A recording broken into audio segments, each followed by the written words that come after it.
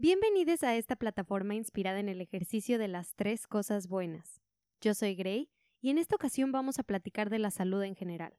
Les platicaré mi experiencia enfermándome en estos tiempos tan difíciles por acá en Australia y al final les voy a dar 3 valiosas recomendaciones y aprendizajes que tuve con respecto al cuidado de la salud.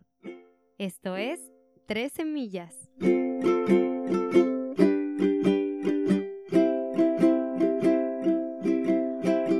Pues bueno, después de un largo rato, creo que 2 o 3 semanas de no estar tan activa por acá por el podcast y de no grabar nada, ahora sí ya retomamos. Y retomamos con un tema pues bastante reciente para mí. Digamos que en el podcast hemos estado platicando mucho de salud mental en algunos episodios y cosas así. Y el día de hoy quiero enfocarme en la salud en general. Y quiero contarles la experiencia que he vivido al enfermarme por acá, sobre todo en estos tiempos de COVID, que creo que fue bastante complicado. Para ser sincera, casi no me he enfermado en los 2-3 años que llevo por acá. Creo que a lo mucho me he enfermado como 2 o 3 veces. Y pues cuando uno aplica visa de estudiante, generalmente te piden que tengas seguro médico que cubra por el tiempo de tus estudios. Este seguro cubre cosas muy básicas como consultas generales, pero también depende de cada seguro y de los extras que uno le ponga.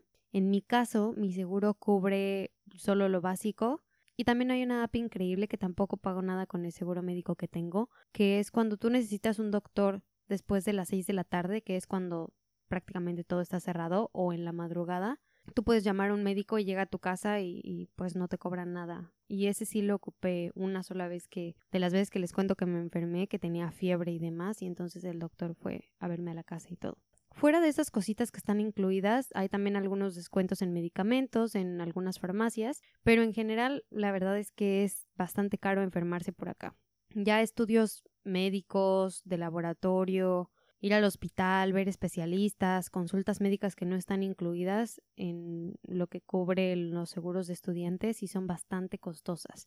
Y para ponerles en contexto de todo esto que les estoy contando, como me estoy cambiando de visa, ya se había terminado mi seguro. La historia va más o menos así. Me empecé a sentir súper mal hace algunas semanas, con un dolor de garganta bastante fuerte, pero iba a ser mi última semana en Melbourne y tenía bastantes cosas planeadas ya con amigos y para visitar lugares antes de irme y cosas así. Solo me iba a mudar de estado, pero igual tenía muchas ganas de compartir con amigos porque generalmente, como platicábamos en episodios pasados, cuando uno está acá y tienes amigos que también son estudiantes internacionales o gente que viene de visita, pues en realidad no sabes cuándo los vas a volver a ver porque puede que se regresen a sus países o que algo ocurra. Entonces, pues ya tenía todo esto planeado. Decidí seguir con los planes y salir a varios lugares. Y en Melbourne ahorita hace mucho frío y el clima estaba cambiando constantemente. Recuerdo que justo en esas semanas que me enfermé, de pronto tuvimos un día con una temperatura bastante alta, la verdad no me acuerdo exactamente de los grados, y al día siguiente estuvo lloviendo y haciendo mucho viento. Es otra cosa, en Melbourne hay mucho viento todo el tiempo. Entonces, con todos estos cambios de clima, además de que cuando uno entra a lugares pues está calientito y sales y de pronto el frío y el aire y demás, cada que regresaba a la casa me iba sintiendo muchísimo peor. Total que así seguí toda esa semana hasta el fin de semana, que iba a ser el último que iba a pasar en Melbourne. Y para ese fin de semana ya tenía planeados muchas cosas con mis amigos, tenía planeados unos eventos, despedidas, reuniones. Y de nuevo el clima estaba pésimo, estaba lloviendo horrible. Pero sinceramente en ese momento, pensando en que quería pasar tiempo con amigos, ignoré el hecho de que me sentía muy mal. Y así seguí haciendo todas las cosas como si no me sintiera mal hasta que perdí la voz. Esto les cuento que fue un sábado y al día siguiente me la pasé descansando todo el día, entonces ya me sentía un poco mejor, pero en la noche tuve que salir a recoger unas cosas. Entonces nuevamente estaba lloviendo horrible y empeoré. Como ya estaba solo a 2 días de mi vuelo y la verdad me sentía muy mal, decidí no salir para nada en esos 2 días y solo descansar. Pero creo que fue demasiado tarde para tomar esa decisión porque ya me sentía pésimo, o sea, ya no mejoraba para nada, sino que iba progresando aún más. Es decir, de no tener nada de tos y no poder hablar, ahora ya tenía tos, ya no podía respirar bien, ya muchísimas más complicaciones. Entonces, en mi frustración, un día antes del vuelo decidí comprar medicamento para la gripe y un antiinflamatorio y este tratamiento decía que tenía que tomar 2 tabletas cada 6 horas. Total que seguí las instrucciones y pues ya según como que me iba sintiendo bien y no sé qué en la noche, cuando me levanto en la mañana del vuelo, me sentía muchísimo peor. Ya me estaba arreglando para irme al aeropuerto cuando me empieza a dar vómito y no paraba el vómito. Y lo peor de todo es que ni siquiera estaba vomitando comida, sino un líquido amarillo con sabor a medicamento, o sea, estaba vomitando como pura bilis. Y el vuelo ya era en unas horas, entonces pues yo la verdad estaba pésimo, dije no sé si voy a vomitar en el avión, no sé si voy a poder llegar al aeropuerto bien, así que tuvimos que hablar a la aerolínea y lo pospusimos para unos días después. Y obviamente como no me paraba el vómito y me sentía pésimo, mi primera reacción fue tal vez me intoxiqué con el medicamento, entonces busqué un médico, pero por los síntomas que tenía, que eran unos síntomas de resfriado, nadie me podía atender sin hacerme la prueba del COVID.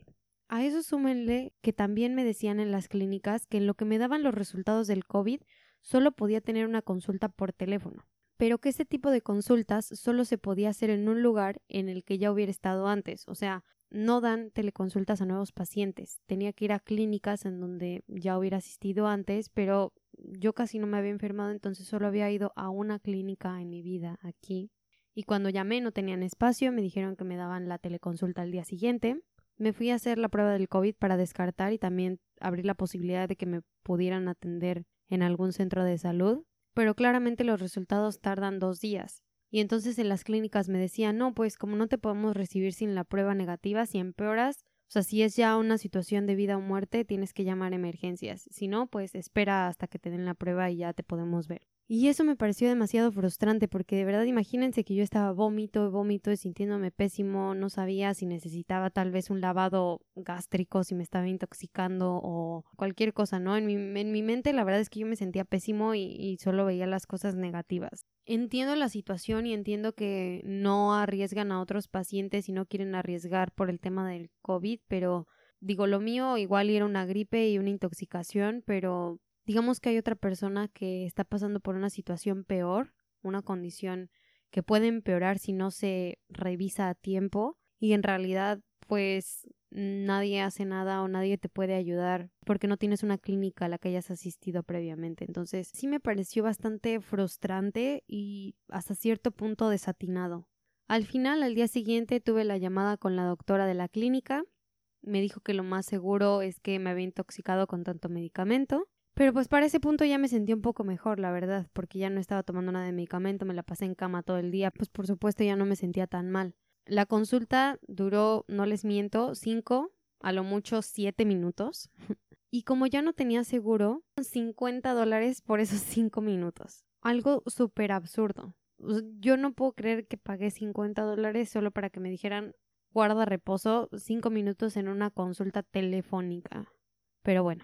Solo como para comentarlo, la prueba salió negativa, fue mejorando poco a poco, con mucho reposo, la voz la recuperé como 4 días después, pero sí fue una gripe bastante fuerte y todo eso porque no me cuidé. Partiendo de eso, ahí les van mis 3 semillas, que son esos aprendizajes que tuve durante esta situación, pero también son recomendaciones para ustedes, sobre todo en estos tiempos en los que la salud es un tema delicado.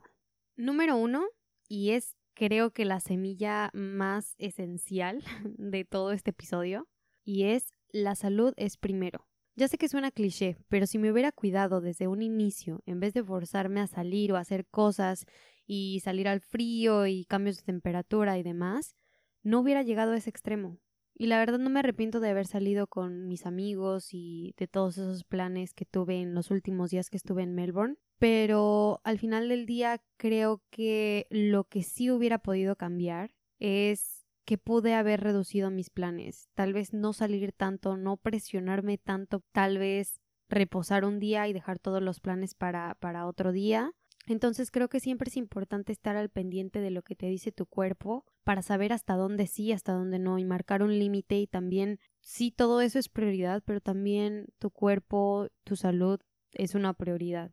La segunda semilla es algo que de verdad me apena no haber seguido porque pues estudié farmacia y es algo que constantemente le digo a mis papás y constantemente los regaño y aún así yo no seguí mi propio consejo, entonces Me apena un poco, pero igual tengo que decirlo y es algo esencial, sobre todo cuando hablamos de medicamentos y de salud, y es no te automediques. Por frustrarme y desesperarme porque ya se acercaba mi vuelo, tomé este tratamiento de la gripe que venden en las farmacias y claramente las dosis están establecidas para australianos, que son diferentes en peso y masa, y entonces yo creo que esa dosis fue demasiado para mí. Claramente esta decisión de automedicarme, aunque sea con este tipo de medicamentos o tabletas para la gripe, fue de las peores cosas que pude haber hecho porque acabé intoxicada y pues muchísimo peor porque ahora tuve que cancelar o posponer el vuelo, que era algo que ya tenía planeado desde semanas atrás. Y mi tercer semilla es invierte en tu salud. Creo que vale la pena invertir en un buen seguro médico, invertir en un buen médico, en un buen especialista. Y claramente ahorita estoy hablando solo de seguros médicos y medicamentos y médicos, pero en realidad esta semilla va muchísimo más allá. Invierte en tu salud en términos de haz cosas que ayuden a mejorar tu calidad de vida y a minimizar el riesgo de que te enfermes de cualquier cosa. Es decir, invierte en una membresía para el gym, invierte en comer de manera saludable, en un nutriólogo, en un psicólogo, en algo que de verdad te prevenga que llegues a esa situación de enfermedad en la que necesites algún medicamento. Creo que eso es lo más importante y también es una de las semillas que me gustaría que se quedaran. Y con esto cierro este episodio. Muchas gracias a todos los que me siguen escuchando.